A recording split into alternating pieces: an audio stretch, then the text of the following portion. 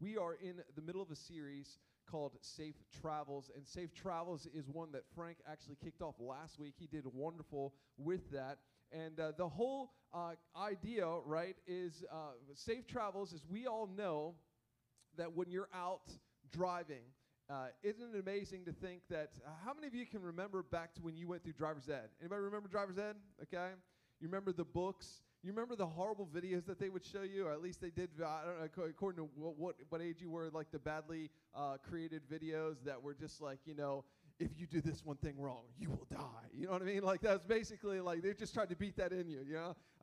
Well, we all know that when we are out and about, when we're driving around, there's some safety devices, some safety items that we come into contact with and interact with all the time, right? There's signs, lights, the lines, even the lines on the road. I don't know, as I get older, my eyes are still pretty good, but I won't lie, you get a little bit of foggy or that, like, you know, right around that sunset time, sometimes you're like, okay, Curtis, just watch the line. Just keep your eye on the line. You know, don't cross the wrong line. How about we got guardrails, and one of my personal favorites, the rumble strip. Anybody love the rumble strips?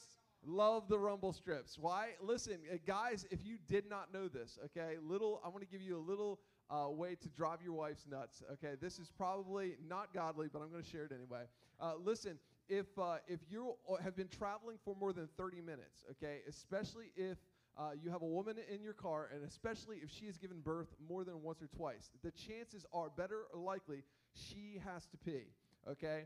So if you ever want to like shake things up in the car, okay, hit the rumble strips. Oh my God, you know, Amy's like, really? You had to, didn't you? You had to right now, didn't you? And I'm like, so yeah, so the rumble strips are fun. They're always exciting. And so, yeah, see, that brings families closer together. It's just a fun, excitement thing for you to do when you're traveling together.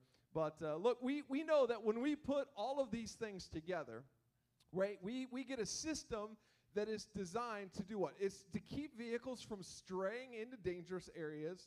And really, if we were to like boil it down to like two words, it's really to direct and protect us, right? It's directing us and protecting us, making sure that we arrive alive.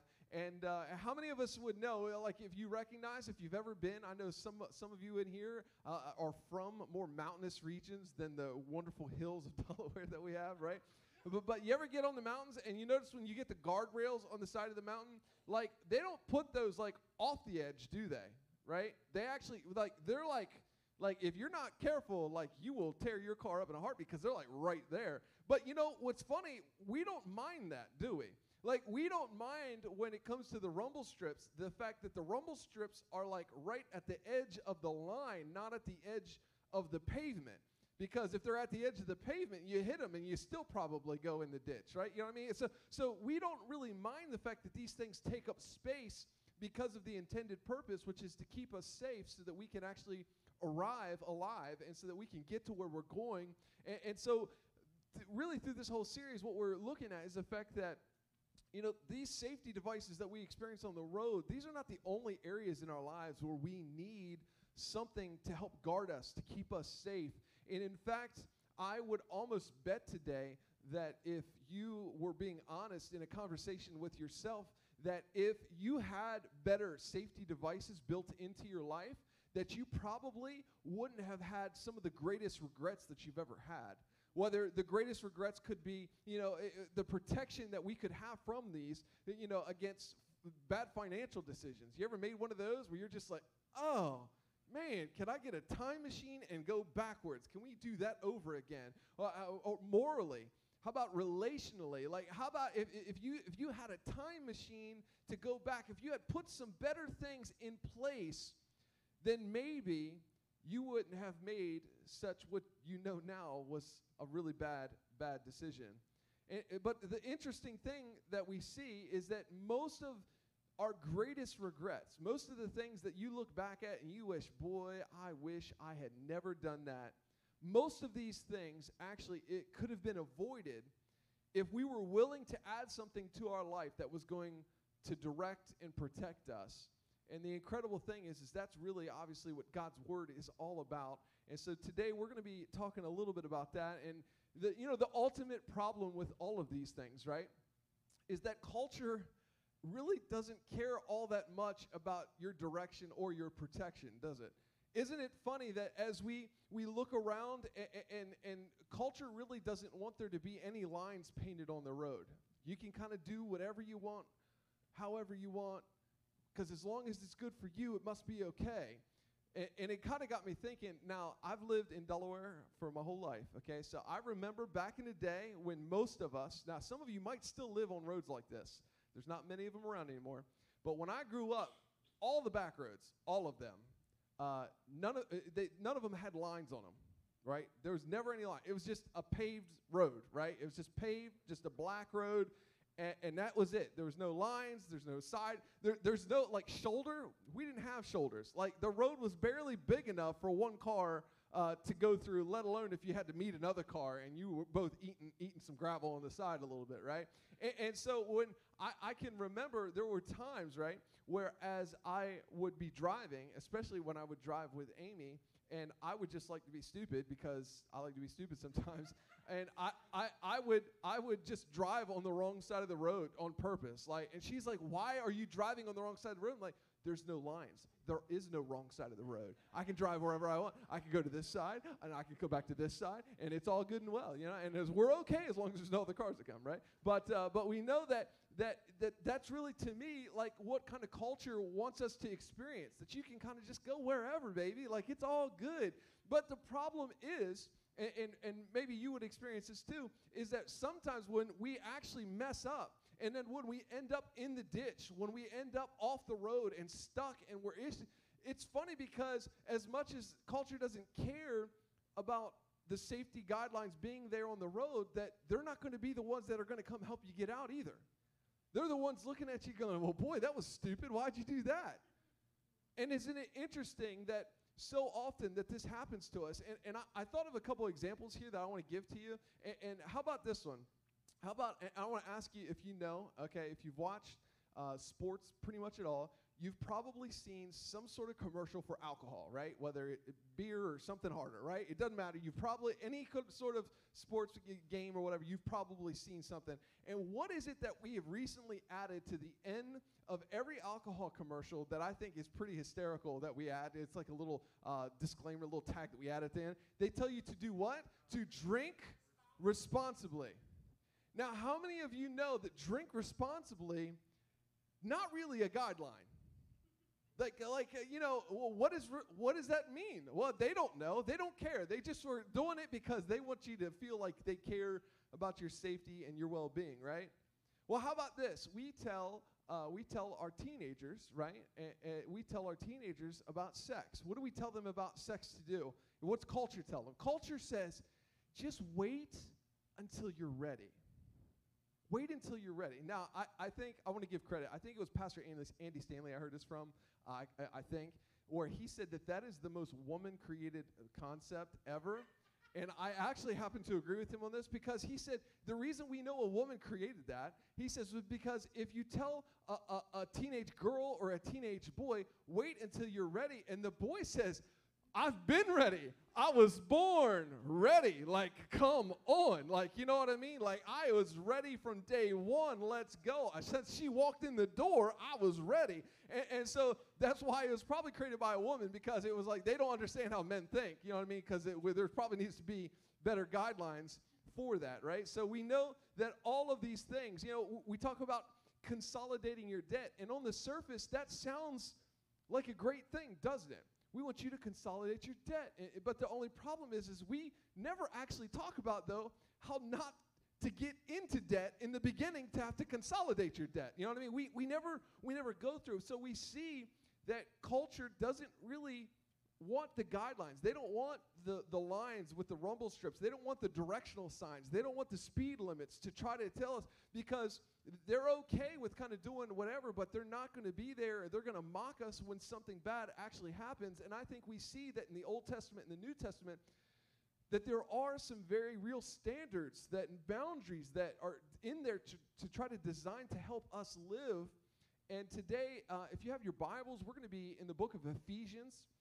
Ephesians chapter 5 is where we're going to spend most of today at. So I just want to, say, as we are looking here, we see Paul in Ephesians 5 And Paul is really trying to give some direction. Now, Paul is really trying to tell the church, the church here, to say, listen, you've heard me talk about these things, but I'm really going to go into detail to try to remind you about some really important things, because if you are not careful, if you not allow God to help kind of direct you and steer you on some things, what's going to happen is you're going to end up in a ditch. You're going to end up driving off the cliff and doing the little coyote thing, you know what I mean, on the way down, you know, or I guess that's goofy, you know what I mean? But we're going to have these moments, right, where this is going to happen to you. And so in Ephesians 5, he actually is telling us to stay away from immorality and to get away from foolish talk. And in verse 15, here's where we're going to start. He says, instead, here's what I want you to do. I want you to be very careful how you live. And really, see, what he's saying here is be very careful in how you live. And really, when we take this word, how you live, we could literally take this and switch it to say to be careful to how you walk. Be careful. It translates, be careful how you walk. And we don't want to walk as unwise, but as what? As wise. You and I both know we want to be wise. But how many of you know sometimes you've got to be careful where you walk? Listen, if you've ever had a big dog in a small fenced-in yard, you know all about being careful where you walk, okay? Because they leave you big surprises that you step in and you bring with you everywhere you go. You get in your car and you're like, what is that weird smell? It's me. It's I am that smell now. So we all know, we know about this. But here's the real question that we have to ask ourselves. We have to ask ourselves this question, that in light of my past, right? So the past that I know, and in light of my present, what I know about myself right now, and also in light of my future to where I would like to end up, my hopes, my dreams, what is the wise thing for me to do? And how many, and this is so hard for us to understand, that sometimes the wise thing doesn't always necessarily mean it's the right thing at the time. Sometimes it is, and sometimes it's not. It's hard for us to see that, but what is the wise thing for us to do? In verse 16 in Ephesians here, Paul says that, he says that we have to make the most of every opportunity because the days are evil. It blows my mind, and this is really not necessarily part of the message, but it blows my mind. You ever notice how as you get older, how fast time moves? Like when you were a kid, summer felt like it was a year long. But now, you blink twice and you've lived a week, and you're like, whoa, what did happen? Like, where did that go? We're in 2022. It's amazing to see that Paul is trying to say here, the days are evil. So what do we have to do? We have to make sure that we actually have the time that we have, and we have to redeem it and make the very most out of it. We can't afford to be careless. But I like some interaction here, okay?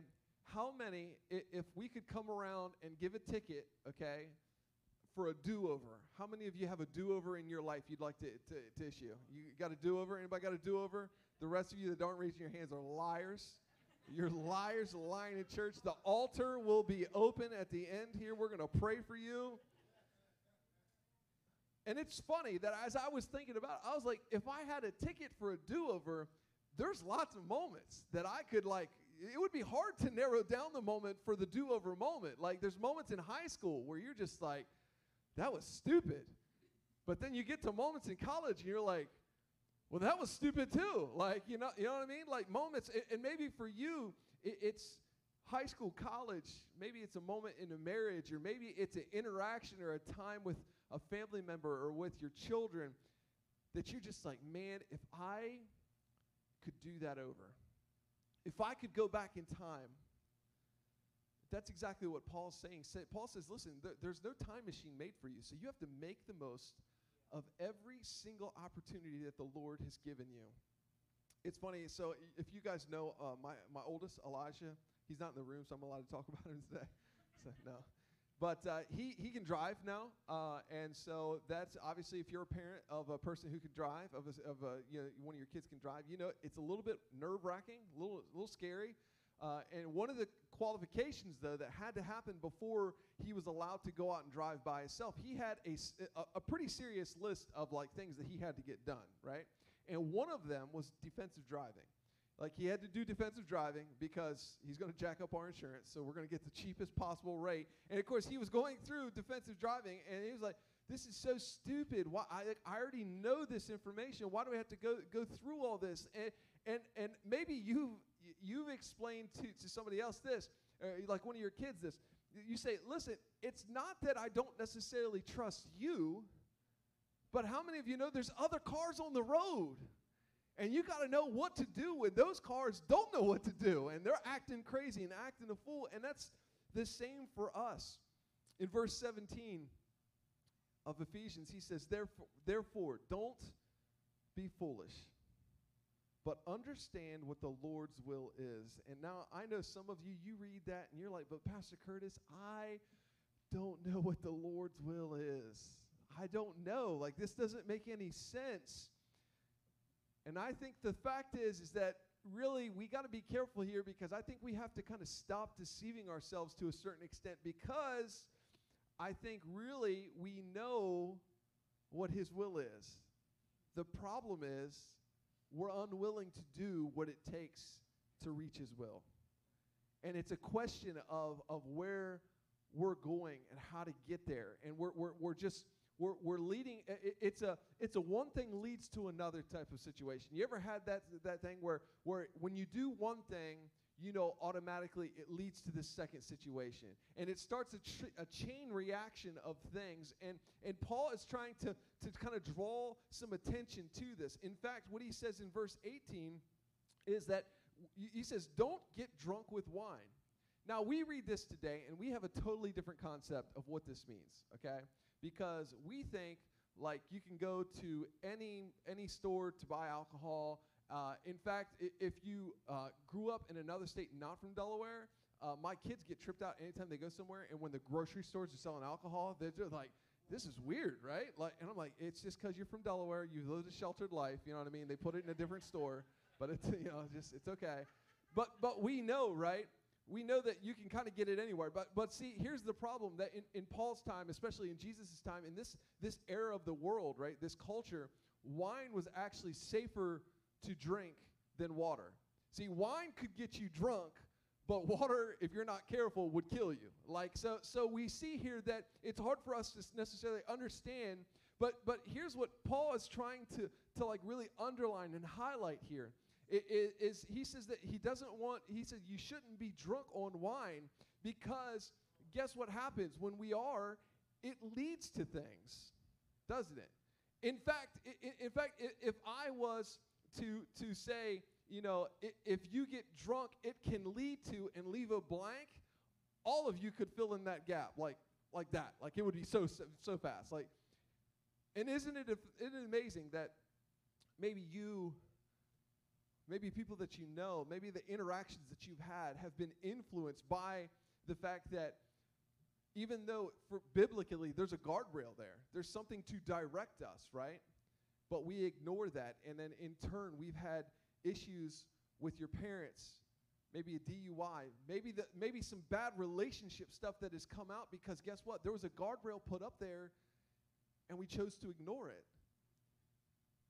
And it's interesting to see that drinking as the guardrail, and I'm not just trying to highlight drinking, because this is really beyond.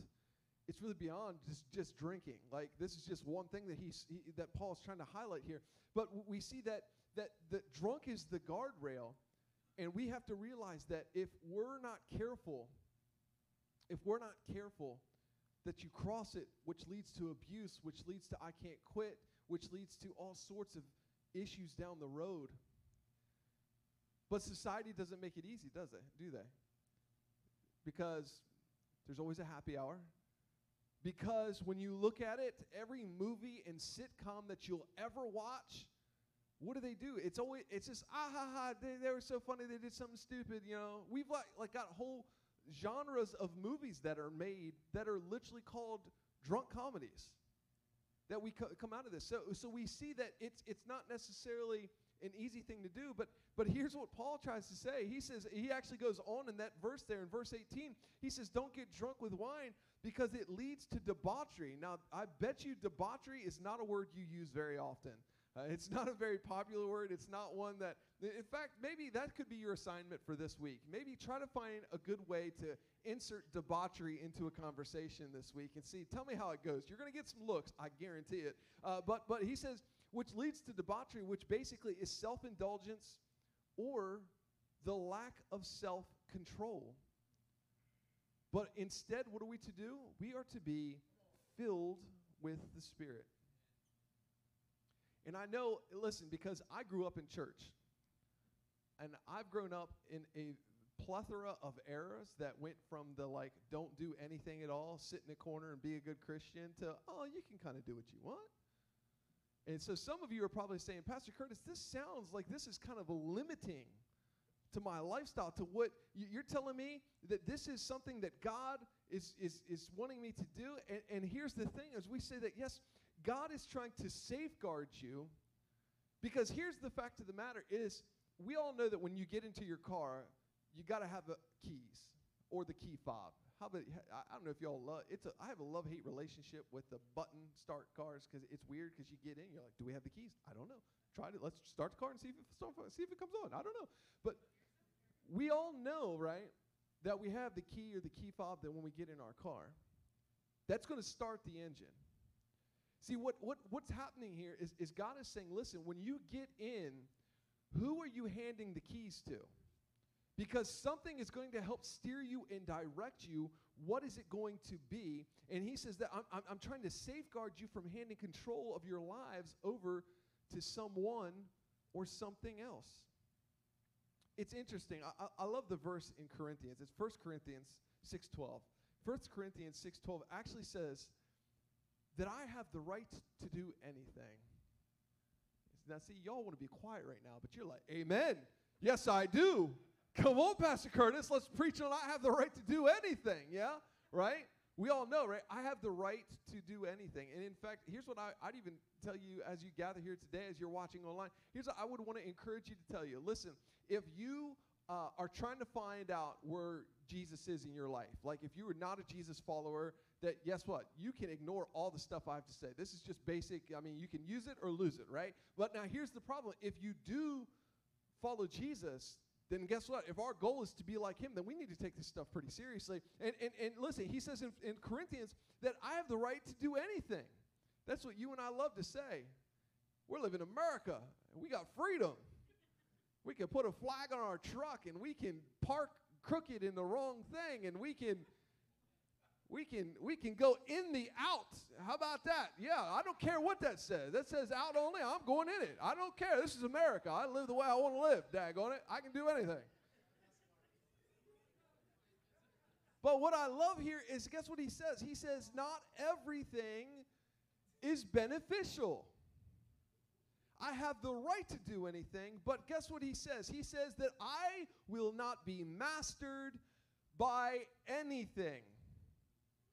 I'm not going to be mastered by alcohol. I'm not going to be mastered by the drug. I'm not going to be mastered by the relationship. I'm not going to be mastered by the food that I have to consume in order to feel good about myself. I'm not going to be mastered by anything.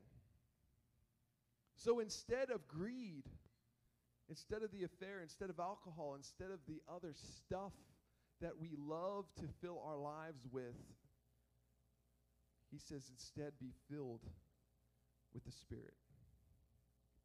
Isn't it amazing? I've known people that have gotten into car accidents, and you probably do too. I have never once met anybody who got into a car accident that planned to. Isn't that the truth? You never know anybody who gets in the car and be like, you know what? Today I'm going to go into a telephone pole. It's going to be a fun ride. It's going to be wild. Right? And isn't it funny that we know no one who purposely goes out and wrecks their life or to wreck their car, but we know plenty of people, because they didn't put guardrails in their life, have wrecked their life and have tried to figure out how to come back from it. So what's the goal then? What's the goal? It's going to sound way too simple. The goal for us, I think, has to be to move away from things that harm us and move towards the one that loves us. That sounds so easy, but it's so hard. It is so hard. I told you I was going to tell you a story about why, TJ, if you want to come up, I was going to tell you a story about why you don't want my animals here for the petting zoo for Easter. Because I have a horse. I have a horse, and I have a horse named Bunny. I know it's weird. I don't know why. I don't have any goats named Dog or anything like that, and I don't have a dog named Cow. You know, it's just weird. We have a horse named Bunny, and me and Bunny don't always get along. And here's what I know about Bunny. Here's what I know also about your life. See, one thing about Bunny is Bunny's pretty big, especially by horse standards. She's large and she's in charge. And here's what I know, is that I know, just like you, when I try in life to go up and to approach life nonchalantly, if you're not careful, it's going to hurt you. Because if you've ever been around horses, there's a general rule of thumb that when you always want to approach a horse from the front, if you can, you always want to be around its head, and you never, ever, never, ever, ever, never, ever, ever want to try to approach a horse from the backside. Because you won't be standing very long, most likely. So there was a story of, this has been a couple years, I think, and I was deciding, I was going out to feed the animals or something like that, and so Bunny, again, me and her, we've got kind of a contentious relationship, to say the least. She's not the biggest fan of me, I'm not the biggest fan of her. It's okay. We try to coexist together. But on this day, as I go out to her, you know what the interesting thing is I was trying to kind of approach her from to the front, from the side there. And in an instant, because I wasn't necessarily paying a whole lot of attention because I didn't think this would ever happen, she turns, and I have just enough room, just enough time to do kind of like a twist and get out of the way. I didn't get out of the way quick enough. She kicked me in the back, right above the hip. And let me tell you, friends, I've been through some pain, but I ain't never quite been through the pain like being kicked by a horse. Needless to say, that I had to crawl like a toddler, out of the pasture, into the house, trying to get a hold of my phone to tell my wife that I loved her before I died. That's about what it felt like. I get into the house and I call her, and she comes home, and by then I'm starting to feel like, I can somewhat almost stand up. And it gets to the point to where I'm just like, woo. Now, how many of you know that I love animals? I love them. I love animals. I'd have all sorts more animals if I could talk my family into doing it. But at that moment, I did not have much love for a horse named Bunny. It's funny, isn't it? That happens to us in life. We try in life to go up and act nonchalantly. We think we're going to live, and maybe you go through high school and college, and we have the big plans of what's going to happen in our lives. But the next thing we know is something happens, and it turns around, and it kicks us so hard, and we get mad. We get angry at people, at the boss, at family members, at the financial situation that somebody else put us in. So we just get frustrated and angry with the whole world. Because the simple fact of the matter is we know that there's some guidelines that are there. We just kind of don't accept. I want to ask if would you stand with me this morning? We're going to get ready to receive communion. If you did not receive a communion element when you came in, if if you just kind of lift your hand and the ushers will make sure they get you one.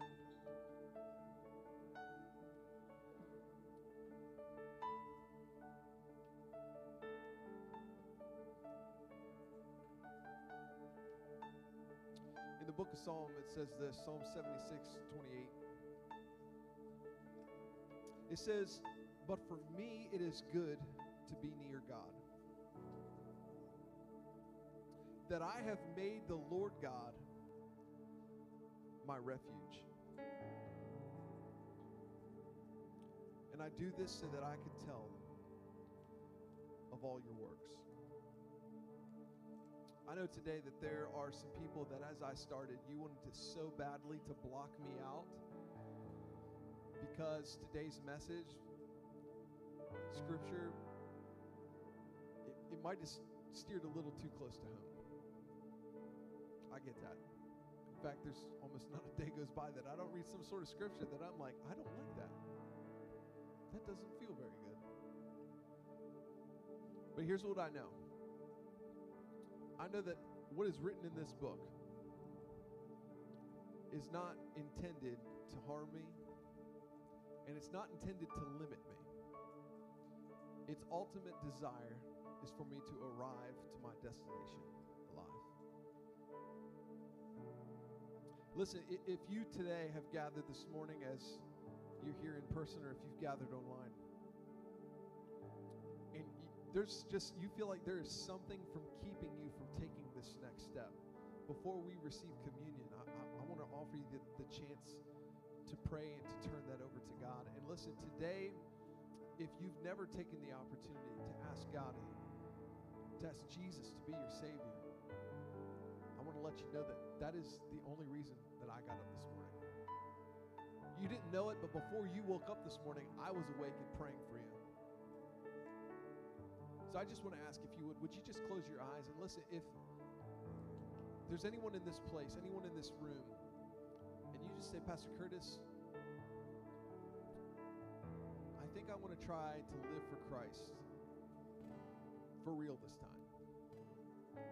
Like, I've kind of been playing around with it before, driving all over the road, but I want to be real about this. Listen, if that's you, I'm not going to embarrass anyone. I just want to ask you to slip up your hand so I know who to pray for. Okay.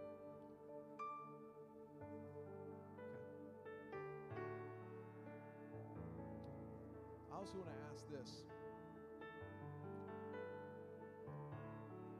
If you have been serving God, maybe for a little bit of time or maybe for a long time, but you have chosen to ignore some of the basic road signs, some of the basic safety protocols, and you just feel like you're kind of faking it, you're phoning it in, I want to pray for you today as well. And if you would, listen, just again, slip your hand up just so we know who to pray for, how to pray.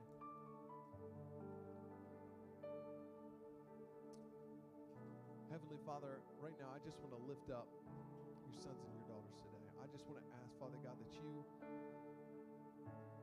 would let each person in this room and each person watching online right now, Father, that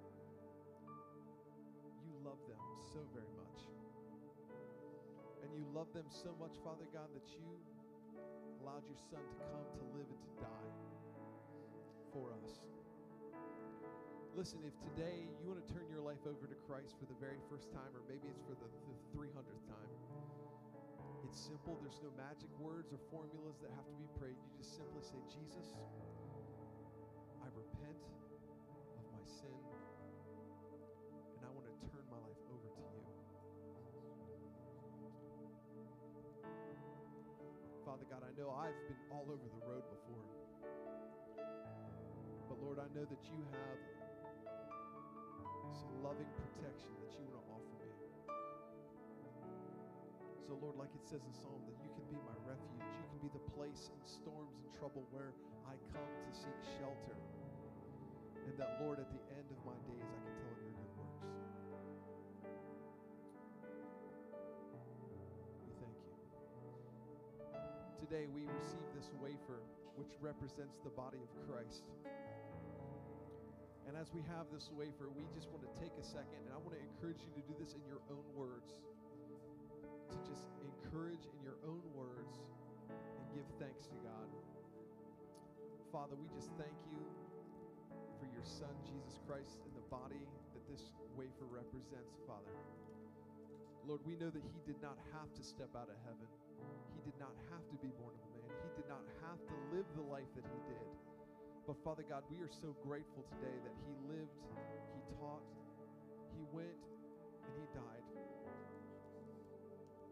Father, today we give you thanks for the body of your Son, Jesus Christ, that he was broken for me. In Jesus' name, amen. You can break and partake.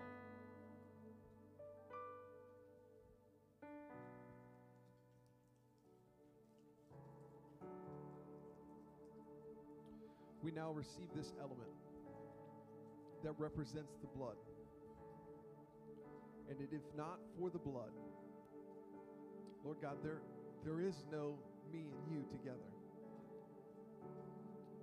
There is no sonship, no daughtership. There is no adoption into the family of Christ for me. So, Father, today I give you thanks for the fact that blood was shed for me to cover up all the screw-ups, the mistakes, all the sins, all the lies, all the things that I did that I knew I shouldn't have, and the things that I did and I didn't know. Father, and I am so thankful, Father, for the fact that it is through this blood that you have called us sons and daughters. We give you praise.